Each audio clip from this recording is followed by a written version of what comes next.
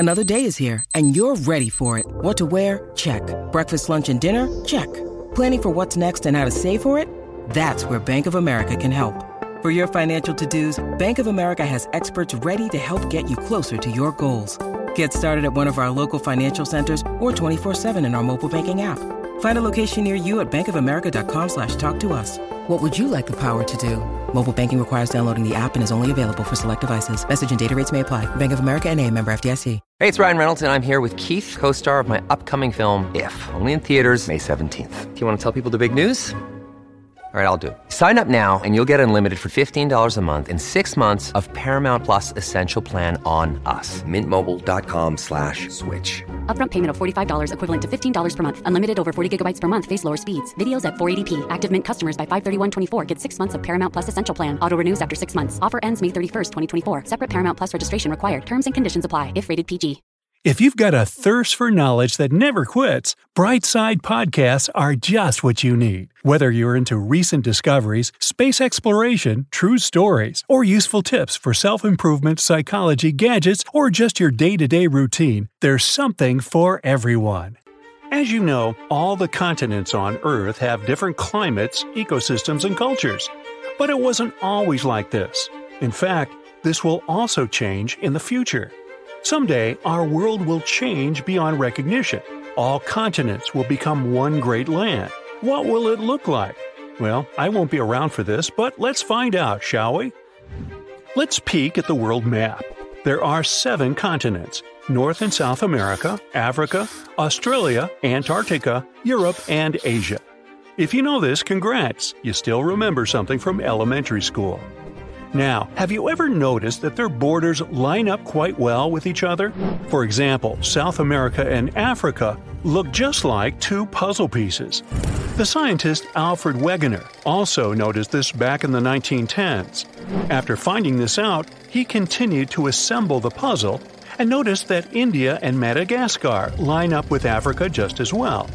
But that wasn't the only strange thing about the world. For example, we found the fossils of the same ancient animals on completely different continents. Now, how's that possible?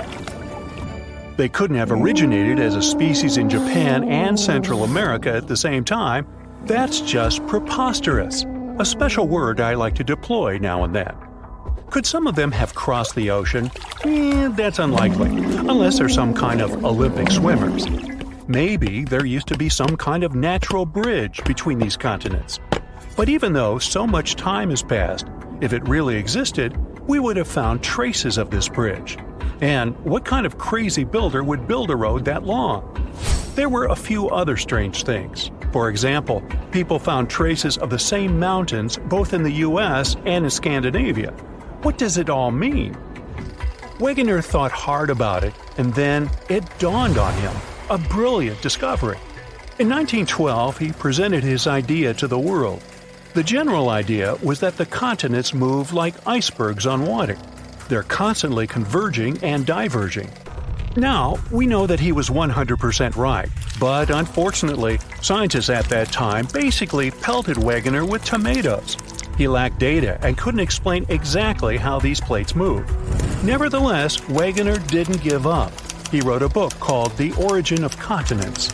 And finally, in the 1930s, the geologist Arthur Holmes filled in the blanks in Wegener's theory. Finally, the world... we'll have to wait another couple of decades until the world realizes that this is true. People are kind of slow, huh? Anyway, now we call it the theory of continental drift. By the way, on a grammatical note, when we travel on a continent away from the beach to farther inland, we say we're going inland, rather than we're going incontinent. Big difference, don't mix them up. Meanwhile, the continents on Earth move along the mantle by several inches per year. Every few million years, they bump into each other and create the so-called supercontinents. Supercontinents are, as you might have guessed, huge land masses that consist of several smaller continents. We're still not sure how many of them existed before, but you've probably heard about one of them. It became the most famous because scientists believed that it was the only supercontinent in the history of the Earth. It was named Pangaea. because Afro-Arctica-Euro-Aussie-Amerasia is too long to remember. Hey, just kidding. Pangaea from Greek means the entire Earth. Beautiful, right? This supercontinent existed for about 160 million years, but it broke up a very long time ago.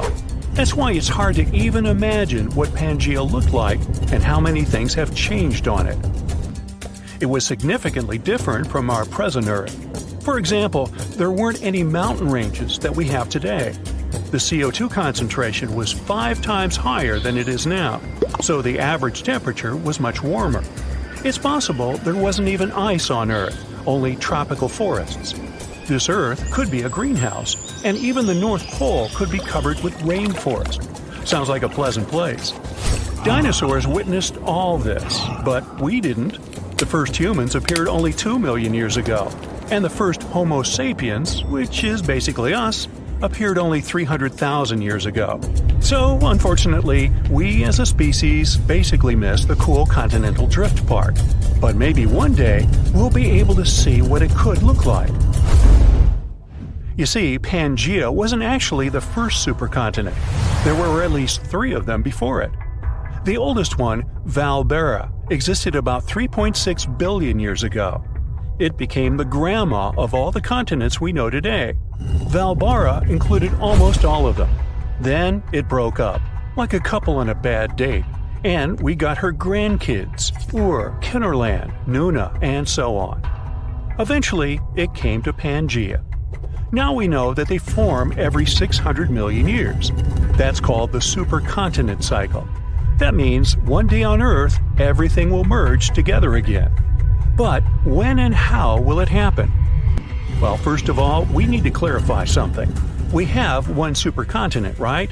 Basically, one huge island. That means the rest of the world is now a superocean, except for a couple of small islands, maybe. The ocean at the time of Pangaea was called Panthalassa, and our cool, mysterious Pacific Ocean is actually just its pathetic remnants. The other 2 big oceans, the Atlantic and Indian ones, were born when Pangaea started to break into separate pieces. So when these oceans close, completely drying up, new supercontinents are formed. And every time they close gradually and very slowly. It means that the Pacific Ocean is shrinking in size right now. Yep, it loses a few inches a year. Boy, I could sure lose a few inches a year. Now, it's hard to imagine, but in the future, it will become an ordinary puddle. It will disappear together with the Arctic Ocean, and that's inevitable. But when it happens, a new supercontinent will appear, Amasia. The birth of Amasia was predicted by scientists from the University of New Curtin in Australia. They did some very complex calculations on a supercomputer. They uploaded the continental movements of the last 300 million years or so. And then, based on these calculations, the computer predicted what the future holds for us. We learned that one day, the Americas, both South and North, will collide with Asia. And this collision will create a new supercontinent with a very original name. As already mentioned, the Pacific Ocean will one day completely disappear. On the other hand, the Atlantic Ocean is growing right now, pushing both Americas to the west. So when Amasia appears, this ocean may become the new largest ocean in the world. So here's what it's going to look like. Both Americas will collide with East Asia, and although it's hard to predict, some sources claim that Antarctica eventually will find its way to South America. Australia will also play a huge role in this. It may connect America and Asia. So, it won't be down under anymore? Guess not. And if humanity somehow still exists, that means that you could hike from France to Australia or from South Africa to Argentina without getting your feet wet. So, here's a solution. If you can't travel right now, just wait 300 million years. And no, that doesn't count the wait time getting through airport security. Scientists also used to think that Amasia would gather around the North Pole, creating a huge ice cap and cooling the planet. However, now they think that this is very unlikely. It's probably going to be somewhere in the middle of the poles. However, this doesn't mean that the Earth will remain as friendly as it is right now. The Earth of the future will be radically different from what we know. The sea level will become lower, and the Amasia will consist of vast, very arid areas with high daily temperature ranges. Yep, it's going to be super hot. The ecosystem will completely change, but it's quite difficult to say what it will all lead to. The more data we receive over time, the more accurately we can predict the future of our planet. At the moment, all these are just theories, and scientists note they're still far from being proven. But even so, the results of the team's work are very impressive. They tell us a lot not only about the future of the planet, but also about its past.